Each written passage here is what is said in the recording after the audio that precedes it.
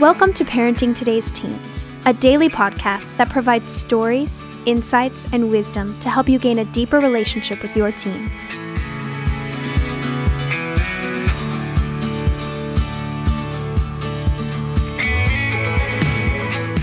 On today's episode, Mark Gregston and Wayne Shepherd talk about how to deal with teen grief. Let's listen in.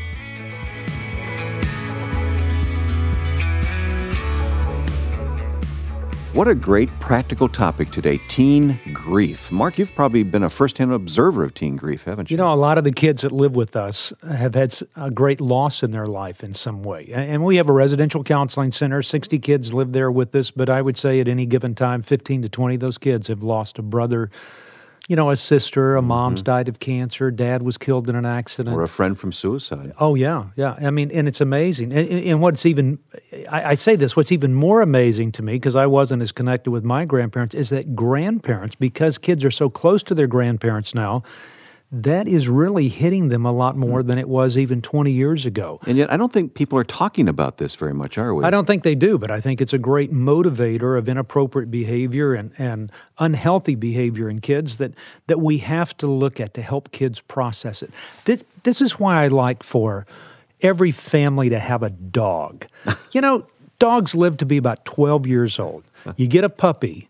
And a child gets to see a dog get older in the family, and they get to see him turn colors, and then they get to see him die at the end of that. And I've always thought back and said, why does God do that? I think it's because He wants us to experience life, that we get to see it, and we help a child along the path of helping them understand there's life here and there's death here. And it happens within a 12-year period that's perfect. So when a child gets in their teens, they have a loss so that we can engage with them and offer them something and learn how to deal with that loss. So it's a practical lesson in processing grief. Oh, I think it is. I never thought of it that way. All right. For teens, certainly the death of a parent or a grandparent or a loved one is deep hurt, but there are other kinds of grief too, Mark. I think there are. I mean, when a child goes through the divorce of their family, there's something that's lost. When they have a breakup with a girlfriend, something is lost. I mean, there's a loss of a dream when somebody starts to realize, even, I'm not a princess anymore. They feel like they're going to the princess brawl in middle school, and they're going, wait a minute, I'm not that anymore. The death of a friend, the suicide of a friend, somebody's in an accident, they lose somebody in a high school. And people always make comments. So the first thing that we want to do, we need to get a counselor there and get them and have them meet with a counselor. And I've always been one to sit back and I go, no, you've got to give it a little bit of time and let kids start to process this loss. Good advice, yeah. It just doesn't happen all at once, because when kids go through a loss, they'll start to express it in different ways by their behavior. Behavior is a symptom of a loss in their life, usually. And so you're going to see a child start to say, well, everything's good and perfect and everything's fine. I'm okay, leave me alone. You'll hear parents say, well, he never cried. Well, you know what? Maybe it's going to take a long time to cry. Some people grieve all at once. Other people grieve over a period of 10 years. I've also noticed that we tend to minimize the grief in our teens. Well, they're young. They'll get over it. It's just... we all go through it, so... Yeah, you know what? And I don't believe that to be true. And the reason I don't believe it to be true is they're confused a little bit by it. What's happening is they're faced with the end of life at the beginning of their life when somebody's died. And they're having to process this amidst all the other stuff that's going on. And I think it's somewhat confusing. Because if you have a parent says, come on, we need to let you grieve through it and just get through it, and then it's over with, let's move on.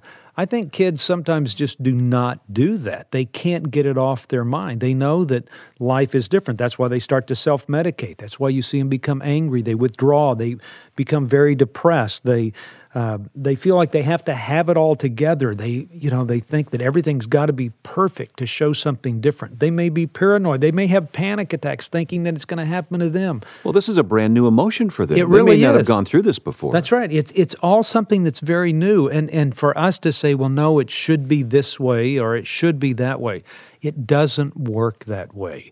I think it's very different how kids process things. Now, at the same time, I think kids do process their grief. We've had kids that have lived with us who have lost their parents and the 9/11 thing, that they've come out of a very traumatic situation in the past. And people memorialize that, and they won't let somebody die at times. And I'm not against all the memorials and all that, but somewhere we've got to say it's time to bury this and to move on. Yeah. It's time for it to stop, and we accept it. And if a child has a difficult time moving to that point, that's what we say. Let's get you some help so that somebody, a grief counselor, and it's usually somebody a little bit older that understands the end of life or the end of a dream or has had a major loss in their life.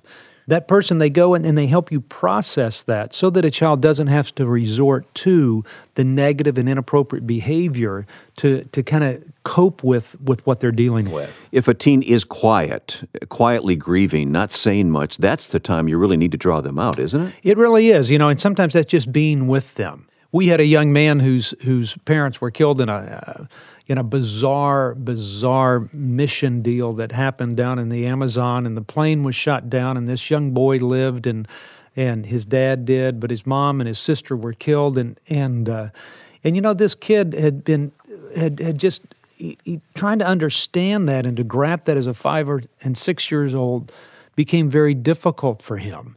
And so I think he looked at it initially saying, Mom's gone, and so we're going to do other things in life. And as a 5 and 6 year old, you deal with things concretely.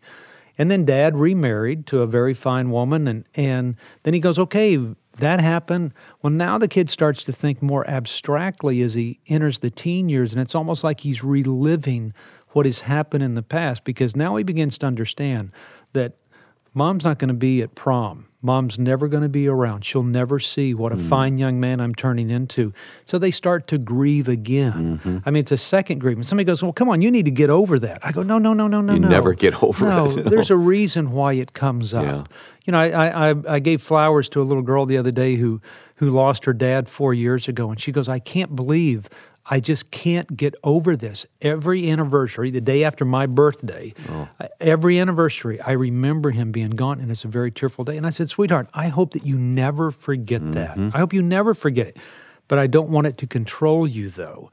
And so that's where it's just the presence of being there that I think makes a big difference with kids. And then you build that relationship. So when they're ready to talk about things, then they'll bring it up. They're looking for an escape. They're looking for a better way to cope with things. Does grief often manifest itself in other behavior, sometimes bizarre behavior, or even anger? I think kids get very mad that there was an end of life. I mean, when somebody commits suicide is a very angry thing for people around you. You can't believe that they would do something like that. You can't understand why somebody would hurt that much to take their life. And so you get mad at other people. You express that. You lose your kind of excitement for life in one sense, and kids can become very depressed. And so I think you do see the bizarre behavior. But it's wise for parents not to make too much out of it, but to make sure they're at least making something out of it and allowing a child to grieve through things.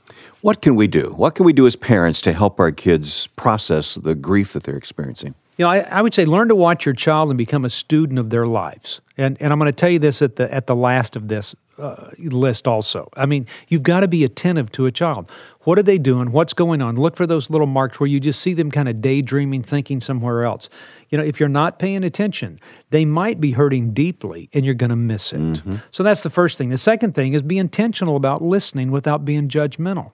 When a child says, I'm having a real tough time with this, don't say, well, you shouldn't have a tough time because you should work through this and all things work together. Don't minimize it, no. That's right. All things work together for good, for those who love the Lord. I mean, what you've just done is taken a great scripture that is wonderful, but you've used it in such a way that it's shaming a child for feeling the way that he feels. And if you don't allow a child to get their feelings out and to talk about them, they will act them out in some way. It's amazing to me that the loss of an animal within a home, a dog, a cat, even a grandparent, 10 years later can affect a child because it wasn't handled properly initially. And we have a ton of animals. I mean, and they will die. And so I always exposed my grandkids to it and the kids that live with us. I want to walk with them through that so they understand it. And as they watch it and process, it's amazing to me how it comes up in counseling meetings and it becomes a focus of their time. They want to know how to get through the grief in their life.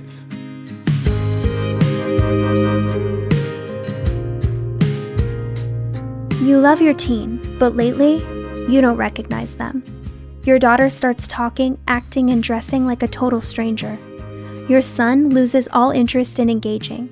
You tiptoe around them, trying to get through, but unable to overcome the sudden distance between you. What happened? You're not alone. Situations like this are normal, even in the most wonderful families. Mark Gregston has walked with thousands of families going through difficult times with their teens, and even experienced it firsthand. He's helped them navigate their teens' most difficult years, and he can help you too. In his book, What's Happening to My Teen, Mark shares stories of change, hope, and compassion that will give you insight and wisdom into what's happening in your home and in the heart of your teen. It's not a magic spell to fix everything, but it can give you encouragement and practical advice for the road ahead. You can order What's Happening to My Teen by visiting parentingteenresources.org.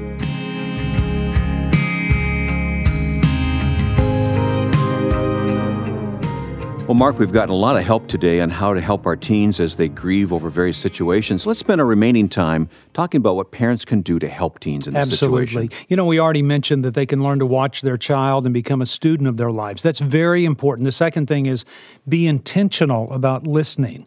Turn your phone off.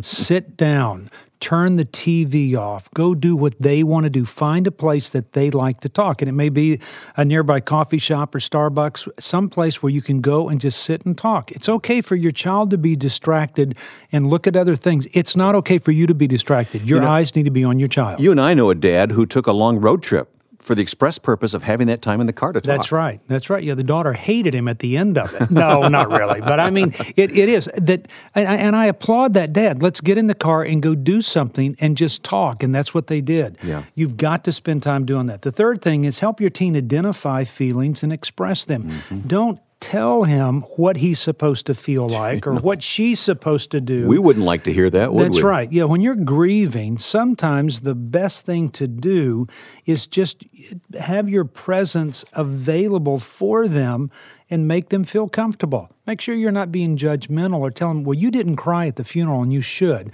or you're going through this stage of anger or this stage of Don't do that. Don't tell somebody what to do. Allow them to do it. Now, if it goes into depression, you know, where your child can't get out of bed, they can't function anymore, they have an overriding sense of doom, you need to do something there. That's when you need further help. Sure. But grief is a very normal response to loss.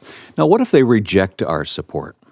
You know, I think they may reject our support if you don't have those communication lines already there. You may want to encourage them to get involved in a group support. You know, there is something about going to a grief group. Go to other people who have had losses in their life. They've experienced it. I personally think it's very difficult when somebody hasn't grieved a lot in their life is telling somebody else how to grieve. You know, I think there's a part of it where I want to go around somebody who has experienced that.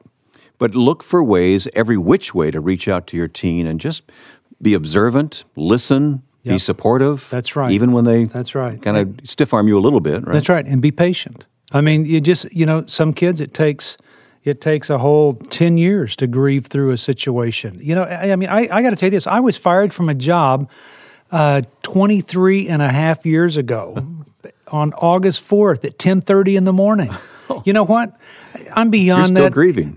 I think I still grieve that thing that happened. You know, I've lost animals. I still grieve some of those animals. I feel a sense of loss.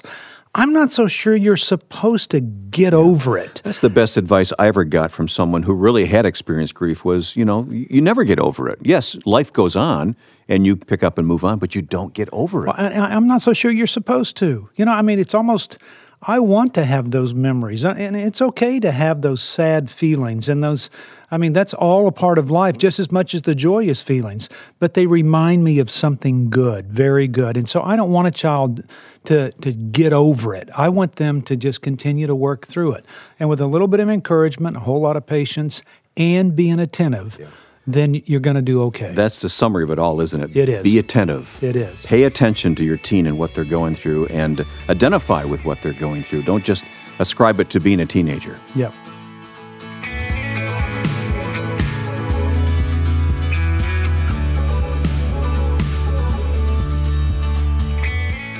Thanks for listening to Parenting Today's Teens. For more information, visit parentingtodaysteens.org. And to learn more about Heartlight, visit heartlightministries.org. If this podcast has been helpful to your family, please share it or give us a quick rating and review on Apple Podcasts. Of course, you can listen to Parenting Today's Teens wherever you listen to podcasts. Join us tomorrow for another great episode. We'll talk to you then.